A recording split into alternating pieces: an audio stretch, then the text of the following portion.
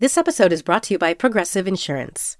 Whether you love true crime or comedy, celebrity interviews or news, you call the shots on what's in your podcast queue. And guess what? Now you can call them on your auto insurance too with the Name Your Price tool from Progressive. It works just the way it sounds.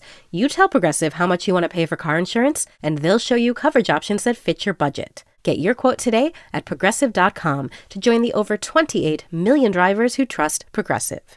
Progressive Casualty Insurance Company and Affiliates. Price and coverage match limited by state law. I'm Tanya Mosley. In 1987, my sister Anita vanished without a trace. Decades later, thanks to DNA, we found her. But that's only the beginning of the story. She Has a Name is a new audio documentary that explores the search for redemption, confronting trauma, and healing in the face of unimaginable loss. Subscribe now to Truth Be Told presents She Has a Name, where every revelation brings us closer to the truth.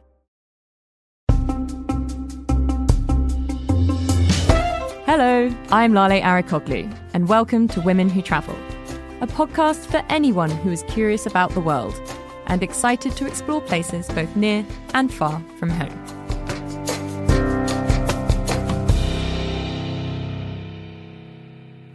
This week, as the nights in the Northern Hemisphere draw in, and we think of firesides and candles and lights and bonfires, it's a time when you can't help but indulge in whispering stories about ghosts and witches.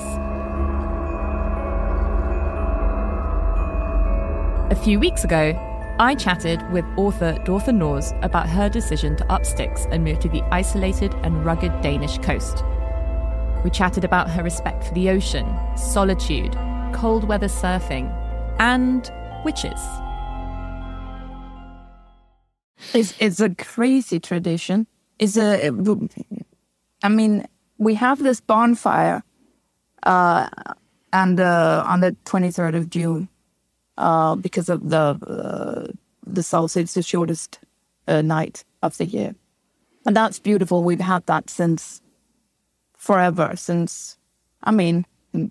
maybe for thousands of years we've done that.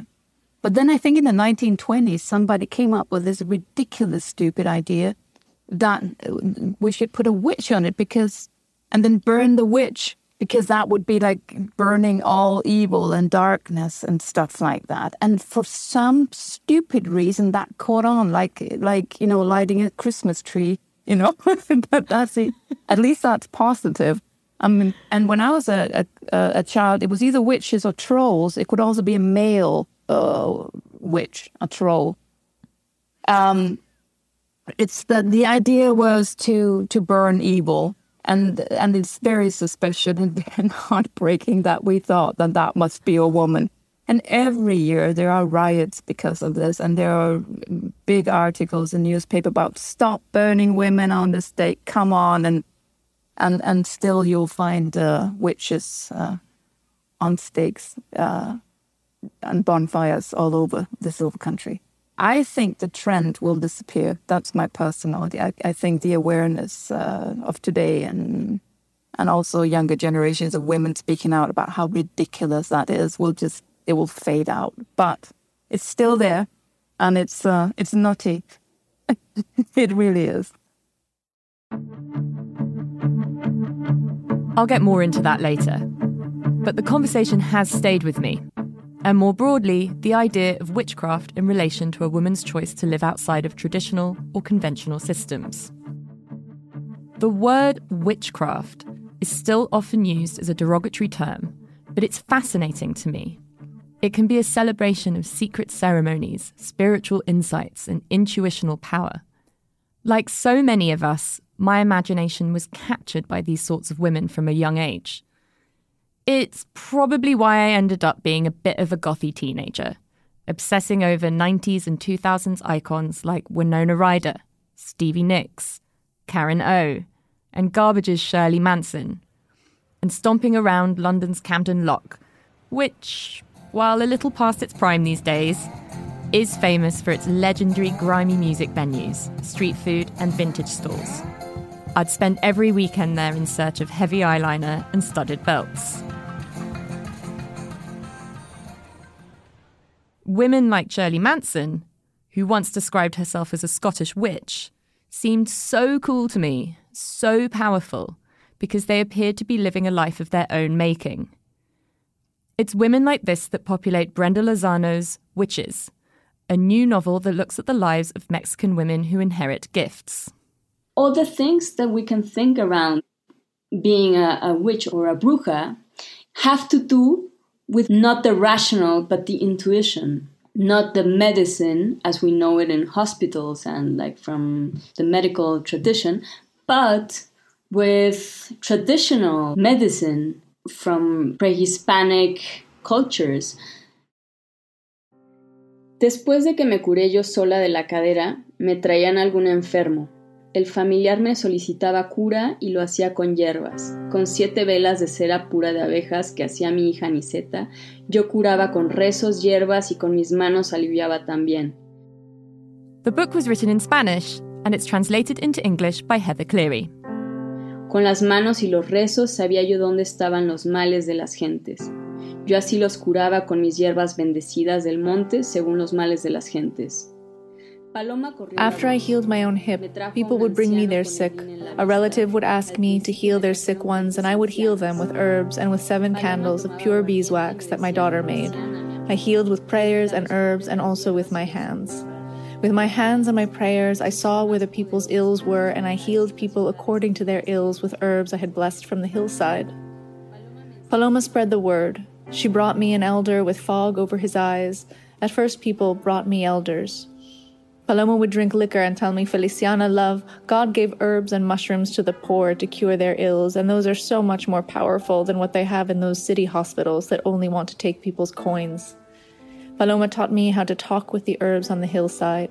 She went with me, and with her smile and her humor, she taught me how the herbs were like men and how the different kinds of mushrooms were like knights with men. It was Paloma who taught me to bless the herbs and the mushrooms.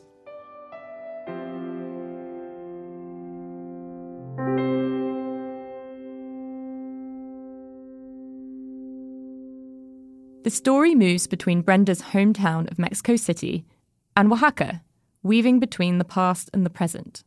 It's inspired, in part, by the true story of a Mazatec indigenous healer or curandera in Oaxaca, who worked with psilocybin mushrooms in the 1950s and 60s and became so famous that people would travel from far and wide to see her. There was a Mexican curandera back in the 50s that actually, well, you're in New York, I'm in Mexico, and there was a relationship between a curandera in Mexico and a super, high-profile banker, actually one of the founders of the Chasey JP Morgan Bank. So he was into mushrooms and all, the world around mushrooms, and there was this... In this very small town in Oaxaca, there was this curandera called Maria Sabina, and he was fascinated about her and what she could do with mushrooms. So he wrote a piece for Time magazine back in the 50s, and it's an amazing piece, of course. Of course, it's an amazing character. At the end of the 50s, the beginning of the 60s, and all the psychedelia and rock music, people started being very interested about this Maria Sabina and what she was doing, and of course, so it is said that Disney Mick Jagger and Keith Richards go to her.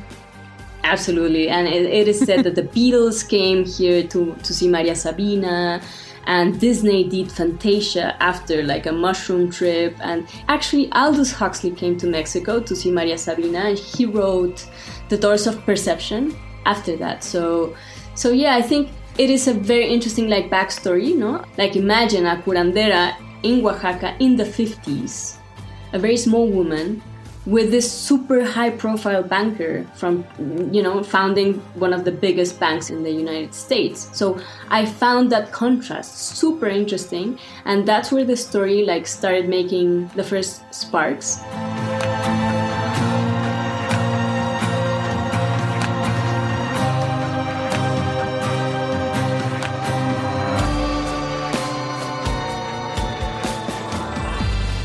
There is a quote that I have jotted down from you where you say all women are born with a bit of bruja in them for protection, which translates to witch or some variation of the word witch. What do you mean by that? My mother, hello to my mother.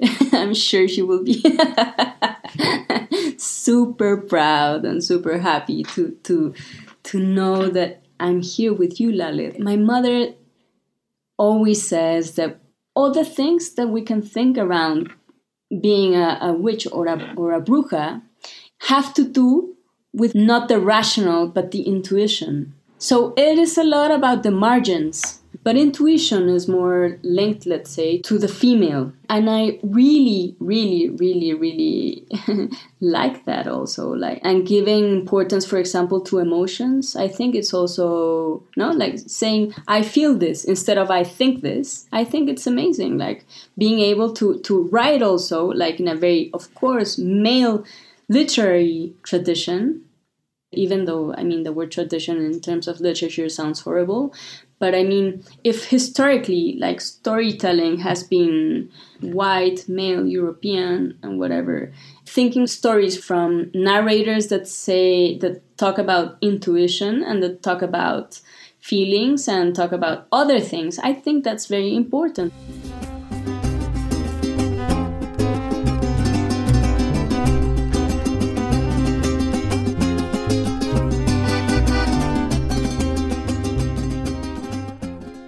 After the break, the rituals of dressing up in costume.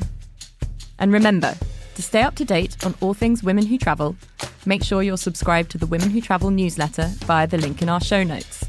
And that you're following Women Who Travel on Instagram.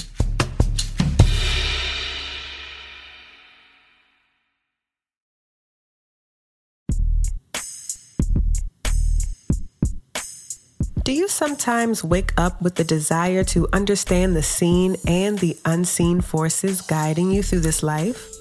And are you ready to begin uncovering the impacts of these forces in your day-to-day? Do you feel that you could use a little push, a little oomph, or maybe even a little juju to be reminded of your power within your ancestors to truly understand you? Well, child, so it sounds like you need a little Juju podcast in your life. Hey, bays, I'm your host, Juju Bay. Welcome, Aquaba, bienvenidos to the Womanist Witchy Insight Show, diving deep into the Black healing journey, pop culture juju, and the ancestral spiritual systems that can help get us free. So please come on over and join the ALJ Pod family. New episodes drop every single Wednesday, and you can listen wherever you get your podcasts. I'm Tanya Mosley. In 1987, my sister Anita vanished without a trace. Decades later, thanks to DNA, we found her. But that's only the beginning of the story. She Has a Name is a new audio documentary that explores the search for redemption, confronting trauma, and healing in the face of unimaginable loss. Subscribe now to Truth Be Told presents She Has a Name, where every revelation brings us closer to the truth.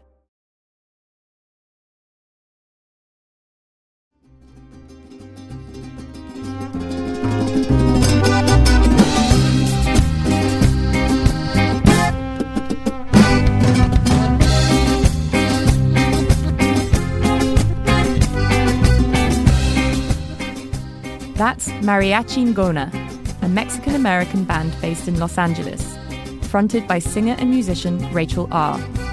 The song is called Sacude.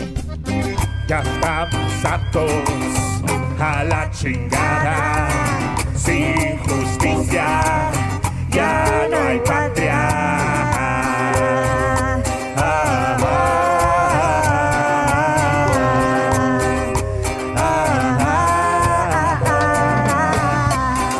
Sacude este trauma, sacude este trauma, sacude este trauma, sacude este trauma. Yeah, let's talk a little bit about costumes and dressing up, because that is a huge cultural thing in America, and obviously Halloween does exist in the UK where I grew up, but it's not quite on the same scale as here. We have here the Day of the Dead, or Dia de Muertos, which is beautiful, beautiful, beautiful. I've been to very small towns, for example, in Michoacán or Oaxaca, and it's really like something you have to see at least once in your lifetime. It's really, really amazing. And it has nothing to do with Halloween, I have to say. And it doesn't really have to do with dressing up. But it's more about visiting cemeteries and your beloved dead people and spending a nice night there, like remembering them. And yeah, I guess I love thinking about Halloween and the Day of the Dead as two festivities that can communicate also. Yeah, it's about connecting with our past or our ghosts in some way. Yeah, like the dead are always like people who we loved and died.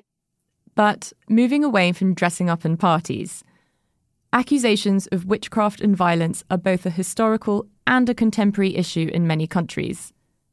Brenda's novel opens with the murder of an indigenous Mushe. Mushe is a beautiful word that comes like centuries before queerness or queer. So she's a trans woman and she gets killed because she's a trans woman in this very small town. So I also wanted to focus on that and to write a story from that point of view also.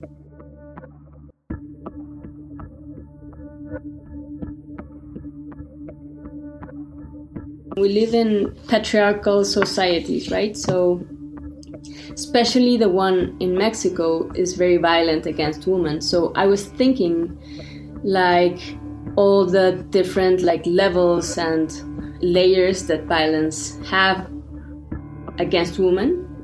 I also work at a newspaper called El País, and I have written several pieces about gender. But I really wanted to explore it from fiction.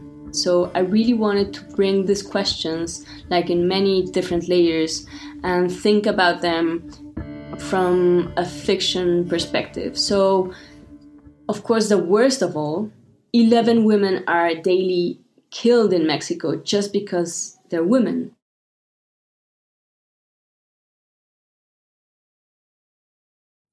And now, over to a very different landscape. Denmark, Jutland, the North Sea, a wild coastline. During my chat with Dorthe Nors in a previous episode, I asked her to read from her essay about the burning of witch effigies up and down the coast. It's the time of year when we burn a female doll. It's a tradition, an annual thing in Denmark, an act that has clicked into place. We Danes are more or less in agreement. All of this is a game we play. Burning the evil has its roots in ancient rituals and 17th century witches at the stake. We can agree on that too. But it's only in the past century that the ritual has come into fashion, and whether it's a cozy custom or a problem is something to be discussed over strawberries picked for the celebration. She will be burned tonight. As legend tells, she will fly to Brocken and Hekla, dispatched like sparks above a bonfire. She and her sister witches will celebrate their Sabbath on the mountains there. It's a Midsummer's Eve party, a celebration of cleansing and the solstice. The light is here, but the darkness is as well, and now the great wheel turns. We walk to the holy springs and wash our wounds. Herbs in the woods and wet meadows have drunk from the energies of the universe and drawn rich growth from all existence. We pick the herbs at night, on our guard against the glowworm's bite. We read omens, we tuck flowers under our pillows. Our brown calves are wet with cuckoo's spit while the bonfires burn down. It is the longest day, the magic's night. Everything has opened and yielded, a rattling door unto the darkness. We burn a female doll in that opening, and I've never felt much like taking part. When I was a child, a man caught fire at a midsummer celebration my family was attending. It was the host. He'd built the witch himself the day before out of a couple of brooms tied crosswise. He had doused the bonfire liberally with petrol that afternoon, but before the burning, he thought it could do with one more drop. I saw the thing myself, him running around in his nylon shirt with a jerry can sloshing petrol onto the fire. We saw, too, the lighter, the spark, the catching, and how someone flung themselves on top of him to extinguish the flames. They rolled him around on the ground, and crouched beside him on their haunches as the bonfire burned. It was such a silent, mild night. We could follow the sound of the ambulance all the way from the hospital in the city to far out in the countryside where we stood and where the party was over. The sun is sinking stoically now towards the Norway boat. The ferry on its way into the harbor in Hirtshals is balanced heavily on the horizon. They'll be on the deck watching the coast, the visitors, the homecomers.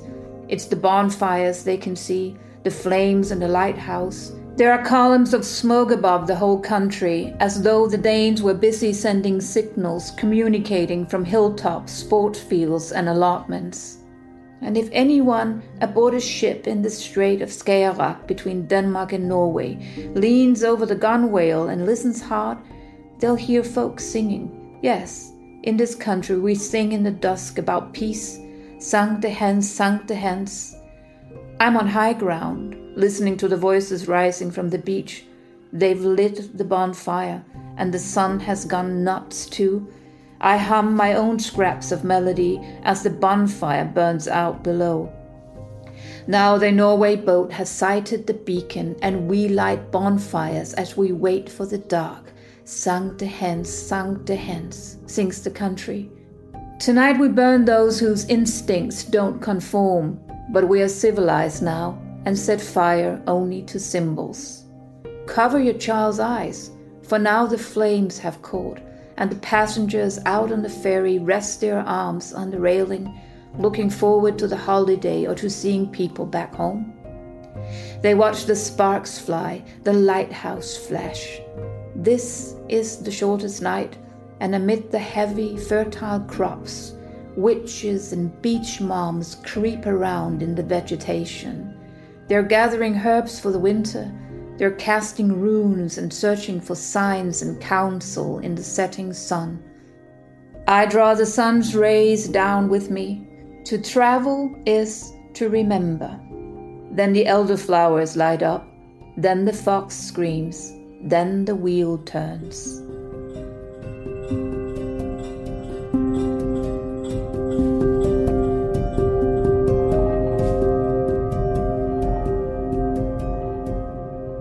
I simply had to find out what happened to that man who got burned. The man who caught fire at my childhood bonfire came to the hospital. He had a 3rd-degree burn on his arm, I remember, and he recovered well, but quite sure he didn't put that much petrol on the bonfire next year. I was, of course, scared of seeing a man injured like that, but it also made me think that the tradition of the witch is cruel because real people really get burned by these fires. I think it put into perspective the cruelty of the tradition.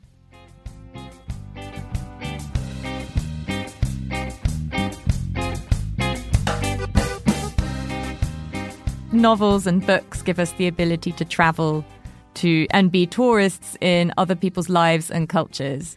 What are the benefits of that? And then also, what are the downsides? As travelers or as tourists, I would say you don't only want to go to the monuments and you don't only want to go to the touristy places. You said something really lovely about how traveling isn't just about the monuments. It's about, it's eating something. It's an interaction with another human being. Just expand on that a little bit more. Why do you think it's so important? And specifically in Mexico, why is it so important? So when you try Mexican food abroad, okay, you can get a sense, no? But eating Mexican food in Mexico is just an amazing experience. And also there's such a wide spectrum of what Mexican food is, no? It's not only the hard shell taco in Taco Bell, of course, no? And I'm saying just that as a very small example of how wide you can travel if you're open to know new spaces. And I think literature is also the same. Like, it's not only a question of taking pictures in big monuments as Proust, or as, I love Proust, nothing against him, but it's also a question about knowing the present and what a young poet is doing. And it's not only nice things or happiness, that idea of happiness and pleasure.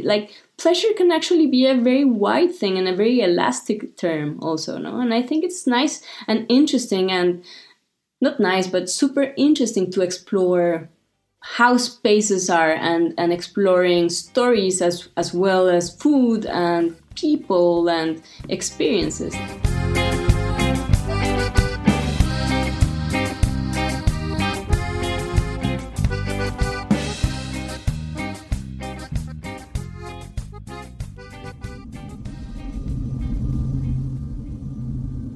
This episode has taken us to two very different places, across a range of time periods.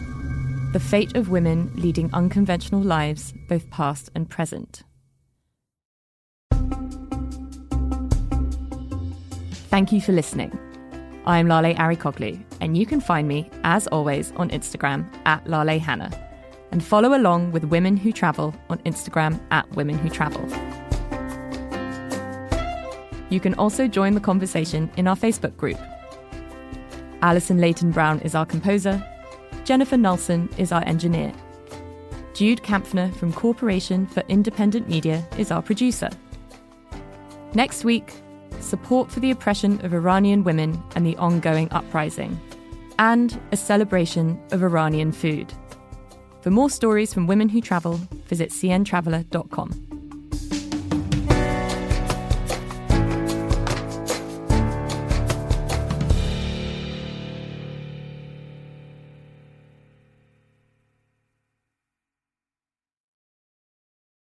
Are you ever minding your own business when you start to wonder, how do killer whales work?